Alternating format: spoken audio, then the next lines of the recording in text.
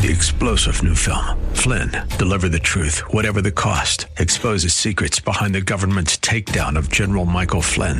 Flynn knew what the intel world had been up to. He ordered the first audit of the use of contractors. This set off alarm bells. He told the truth. He was the most dangerous person for Donald Trump to hire. They had to get rid of Flynn. Flynn, deliver the truth, whatever the cost. Available now. Watch it today. Go to salemnow.com. salemnow.com.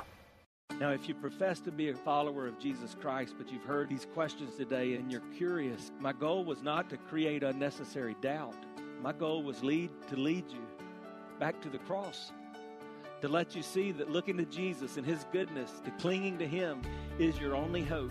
Welcome to The Barnabas Effect with Paul Purvis, Senior Pastor of Mission Hill Church, a multicultural, multi-generational, multiplying church focused on shining the light and love of Jesus like a city on a hill. You're invited to visit any of the 3 locations in Temple Terrace and Tampa. For information and locations, visit missionhill.org. That's missionhill.org. Now, with today's message, here's Pastor Paul Purvis. You know, all of us have secrets. There are some things in your life that even that person sitting next to you doesn't know, but He knows. Those are a part of His judgment. That's verse 16. And then God's judgment is in the hands of Jesus, is what it says too. So Paul's writing to a group of Jewish people who think their religion is enough to let them fall up under the same judgment as everyone else and be okay. But he's telling them that in light of judgment, your religion is not enough. And the Bible's full of this. We think of Nicodemus, who was, man, what a righteous person. He was like the Billy Graham of the day, and he comes to Jesus and he says, hey, I'm a teacher of the law. I'm a leader in the faith. A Pharisee of Pharisees, what do I need to do to enter into the kingdom of God? And Jesus said, you got to be born again. It's the same standard as everybody else. Don't you hate it when you're playing a game or you're doing something and you don't know what the win is? You don't know what the standard is. When you're watching a baseball game, when you're watching the Rays play, you know the team with the most runs wins. When you're watching the Bolts play, you know the team with the most goals win. When you're watching the Bucks play, you know the team with the most touchdowns win. But sometimes in life, it's hard to know what the win is, right? Like when your wife comes out and she's wearing a new outfit and she says, tell me how this looks. Does it make me look fat? Regardless of the answer, I'm just going to tell you, gentlemen, the win is to say, no, not a chance. When it comes to our relationship with God, the standard's always been the same. No matter who you are, no matter what your background. So Jesus said to Nicodemus, you got to be born again. What about the rich young ruler? Again, another example, Mark chapter 10, verse 17. Jesus was setting out on his journey. A man ran up to him and knelt before him and asked, good teacher, what must I do to inherit eternal life? And Jesus said to him, why do you call me good? No one's good except God alone. There's a whole message just in that. And he said, you know the commandments. Do not murder. Do not commit adultery. Do not steal. Do not bear false witness. Do not defraud. Honor your father and your mother. And he said to him, teacher, I've done all these things. I've kept all of these from my youth. I'm good. And Jesus looked at him and loved him and said to him, you lack one thing. Go sell everything you have, give to the poor, and you'll have the treasure in heaven, and come and follow me. And disheartened by the saying, he went away sorrowful, for he had great possessions. Standard's always been the same. What was the standard there? You've got to recognize that Jesus needs to be number one in your life. That's what it means to be born again. That's what it means to step across the faith line. That's what it means to be a Christian. That's what it means to be saved. That's what it means to surrender. You're saying, Jesus is number one in my life. Nothing else matters. So as a result, Jesus would say in Matthew 7, not everyone who says to me, Lord, Lord, will enter into the kingdom of heaven, but the one who does the will of my Father is in heaven. On that day, there will be many who say to me, Lord, Lord, did we not prophesy in your name? Did we not cast out demons in your name and do many mighty works in your name? And then I will declare to them, I never knew you. Depart from me, you workers of lawlessness. That was the religious people Jesus was talking to. That's why the great Billy Graham would say in his perception, 70% of people on church rolls are probably lost. Do you know in our church we have around 3,000 members? I like to remind people that the CIA, the FBI, and Homeland Security couldn't find about half of those. But do we really think all of those who have identified with the church are truly living a repentant life and have a relationship with God? The evidence would tell us otherwise. I think of Dr. Jim Stock, who I just prayed with before this service. He's one of our deacons, a leader in our church, and his testimony is that he was a deacon in another church. He sang in the choir. He taught Sunday school. But one day, sitting under a gospel message, he understood that he was not saved, that he had religion, but he didn't have a relationship with Jesus Christ. And ever since that moment, he said his life has changed and he's never been the same. The book of Revelation in chapter 20, it says, "Then I saw a great white throne, and to him who was seated on it. From his presence, earth and sky fled away, and no place was found for them. And I saw the dead and the great and the small standing before the throne, and books were opened. Then another book was opened, which is the book of life. And the dead were judged by what was written in the books, according to what they had done. And the sea gave up the dead who were in it, and death and Hades gave up the death who were in them. And they were judged, each one of them, according to what they had done. Then death and Hades were thrown into the lake of fire. And this is the second death, the lake of fire. And if anyone's name was not found written in the book of life, he was thrown into the lake of fire." That, my friends, is judgment. That is reality. So really the question I want to ask you in the next few minutes is there any chance that you are religiously lost?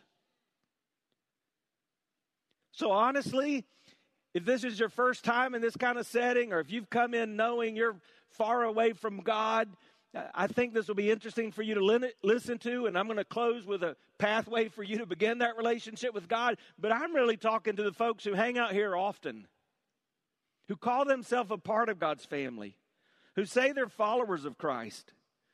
Now, let me remind you of the main truth. The main truth is that while religion will never be enough, God gives you everything you need in a relationship with Him, made possible through the gospel of Jesus Christ.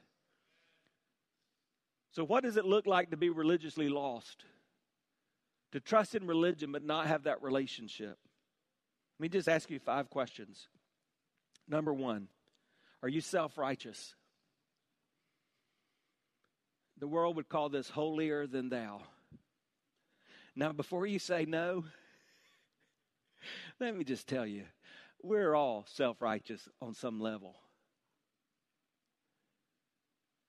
You drive around this area long enough, you're going to come across somebody you're going to at least quietly think, man, sure I'm better than they are. Listen to verses 1 through 3.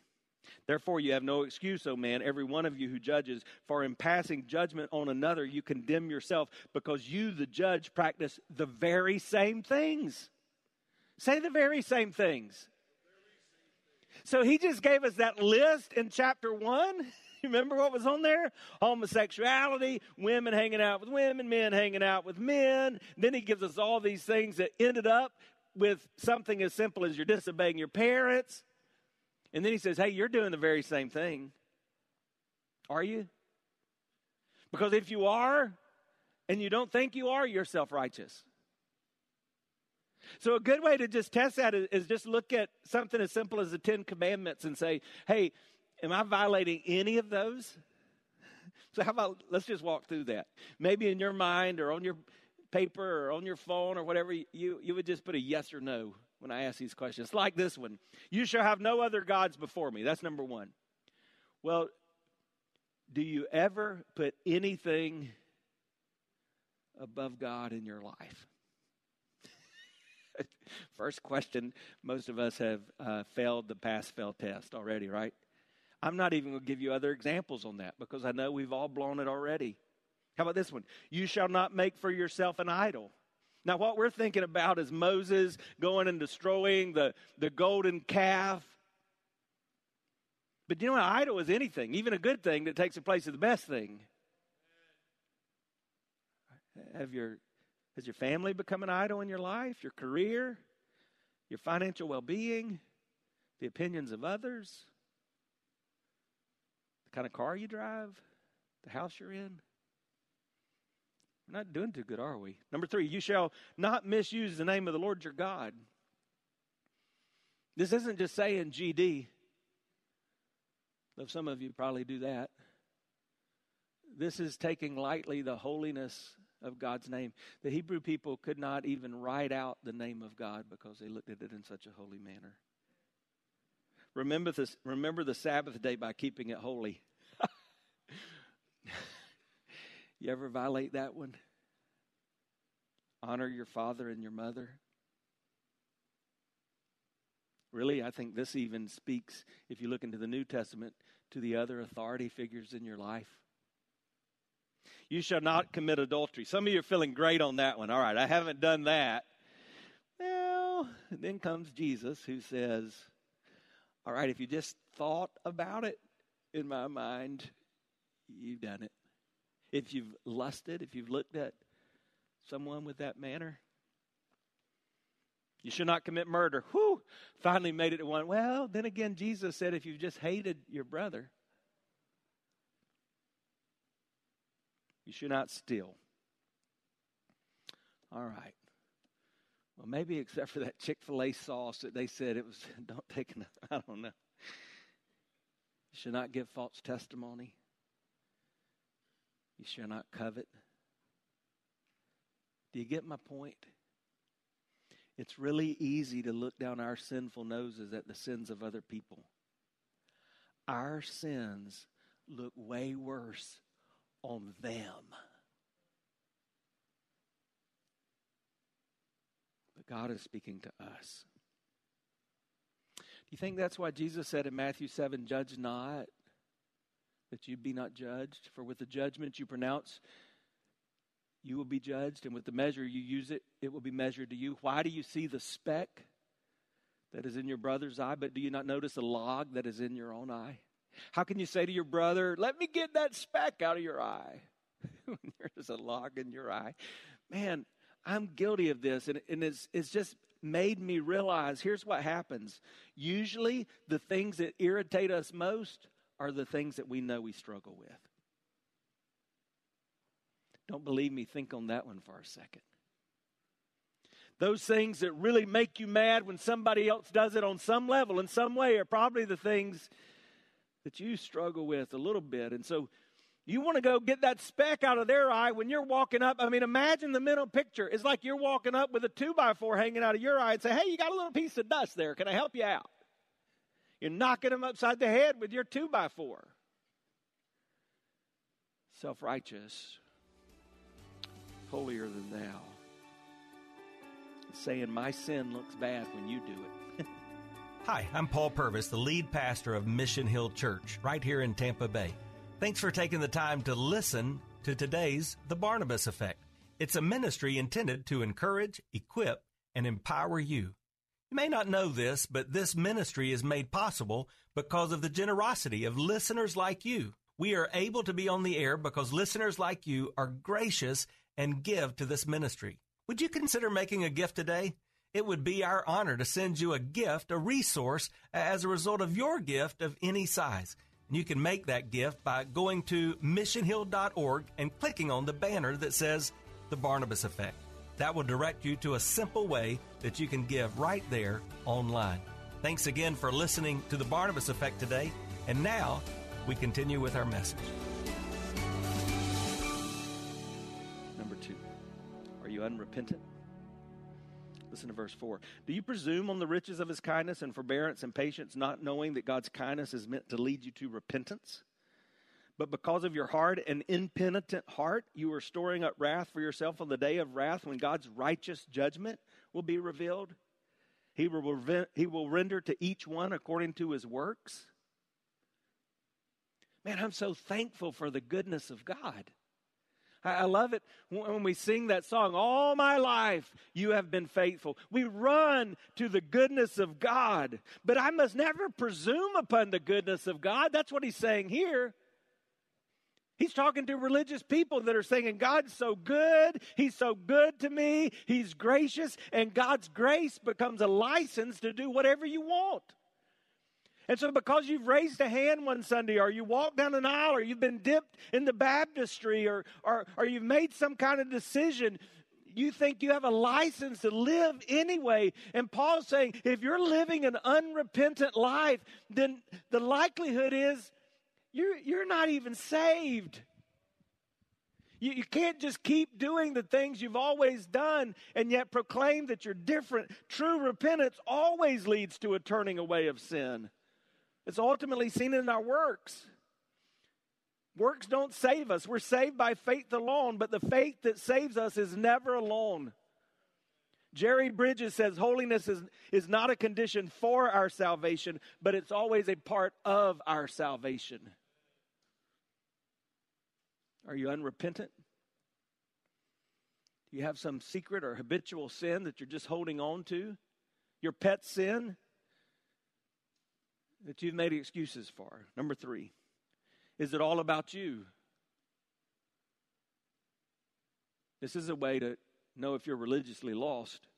Look at verse 7. To those who by patience and well-doing seek for glory and honor and immortality, he will give eternal life. But for those who are self-seeking and do not obey the truth, but obey unrighteousness, there will be wrath and fury. There will be tribulation and distress for every human being who does evil, the Jew first and the Greek, but glory and honor and peace for everyone who does good, the Jew first and also the Greek. For God shows no partiality.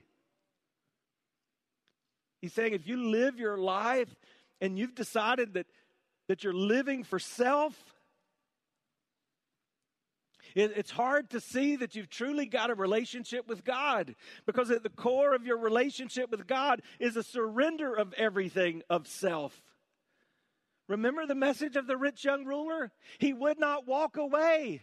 Have you walked away from that which you held dear so that you might walk into the arms of Jesus? Have you walked away from self so that you might turn to the Savior? He's saying you can't seek glory for yourself and seek first the kingdom of God, as Jesus said. Number 4, are you a hypocrite? This is about hearing but not doing. Knowing but not obeying. A friend of mine says it's not the truth you know, but the truth you obey that identifies you as a follower of Christ. James 1, the half-brother of Jesus, says, be doers of the word and not hearers only, deceiving yourself. For if anyone is a hearer of the word and not a doer, he's like a man who looks intently at his natural face in a mirror. For he looks at himself and goes away and at once forgets what he was like. But the one who looks into the perfect law, the law of liberty, and perseveres, being no hearer who forgets, but a doer who acts, he will be blessed in his doing. That word hypocrite, many of you know, is a theatrical word that comes from one who wears a mask, who pretends to be something that they're not. Now listen, that's the number one reason people give us for not coming to church. I don't want to go there. There's a bunch of hypocrites there. Honestly, I think that's a bogus reason. Every time they go to Publix, you know what it's full of? Hypocrites. Every time they go to see the Bucks play, you know what that stadium is filled with? Hypocrites. But it is kind of sad that that's true in the church, isn't it? It is kind of sad that we do such a poor job at representing who Jesus is that could aptly define some of us. So in verse 12, he says, for all who have sinned without the law will also perish without the law, and all who have sinned under the law will be judged by the law. For it's not the hearers of the law who are righteous before God, but the doers of the law.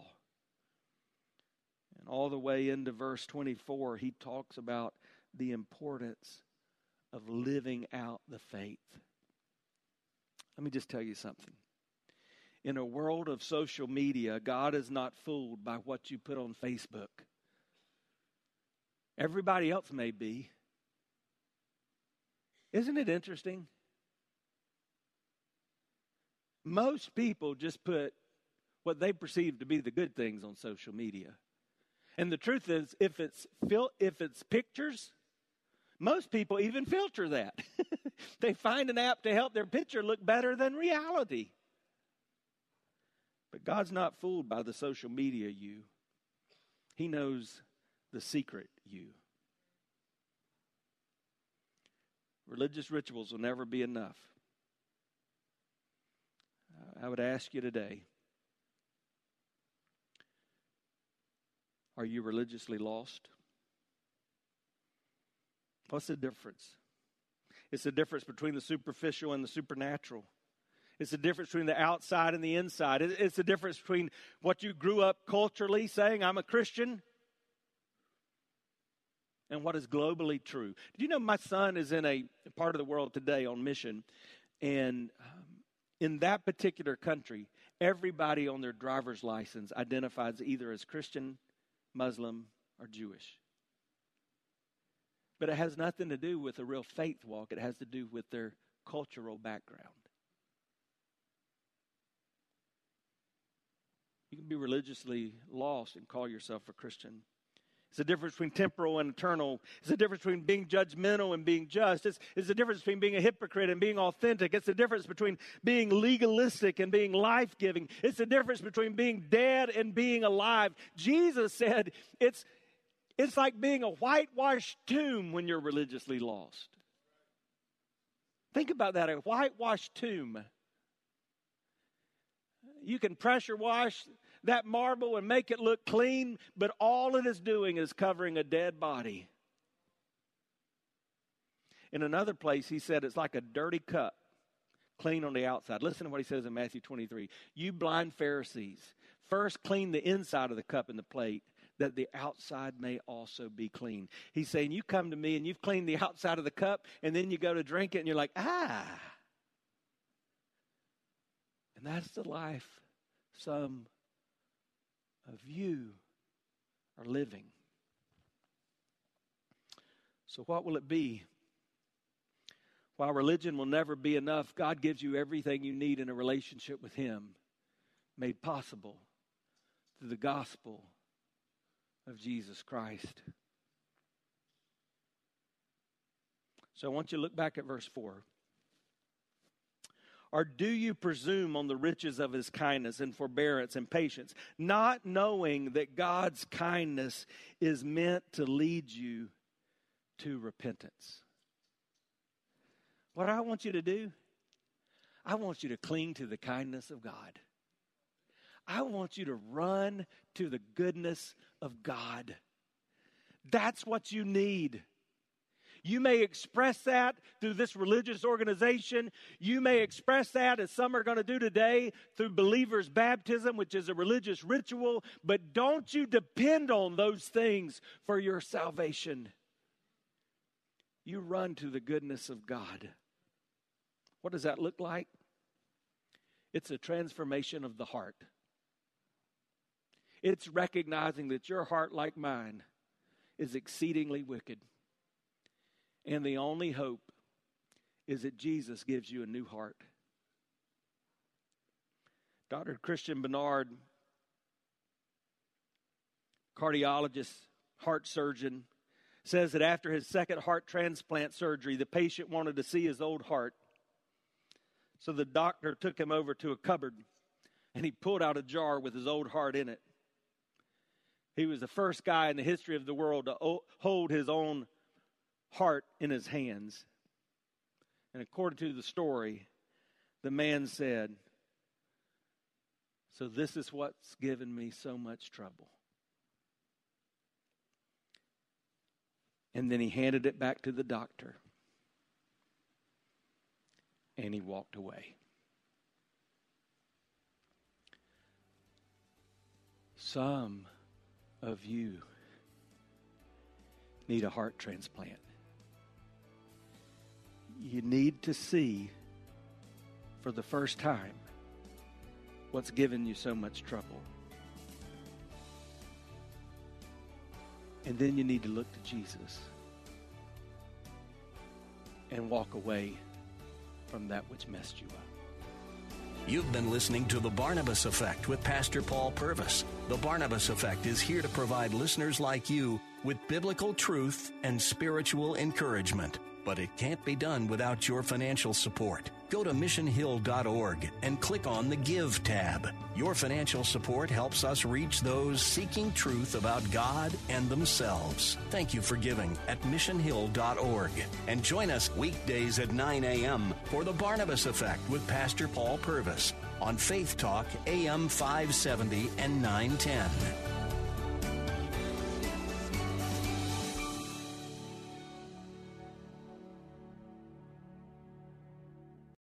Three-star General Michael J. Flynn, head of the Pentagon Intelligence Agency, knew all the government's dirty secrets. He was one of the most respected generals in the military. Flynn knew what the intel world had been up to. He understood its funding. He ordered the first audit of the use of contractors. This set off alarm bells. The explosive new documentary, Flynn, Deliver the Truth, Whatever the Cost, uncovers the facts behind this scandal. Flynn told the truth. He was the most dangerous person for Donald Trump to hire. I find out the worst enemy that I'm going to face in my life is right here in America. They took my assessment and they wanted me to change it. And I was like, I'm not changing it. They had to get rid of Flynn. With in-depth interviews, archival footage, and never-before-seen personal records of the man behind the headlines. I just felt like I was drowning. Flynn, Deliver the Truth, Whatever the Cost. Available now. Watch it today. Go to salemnow.com. salemnow.com.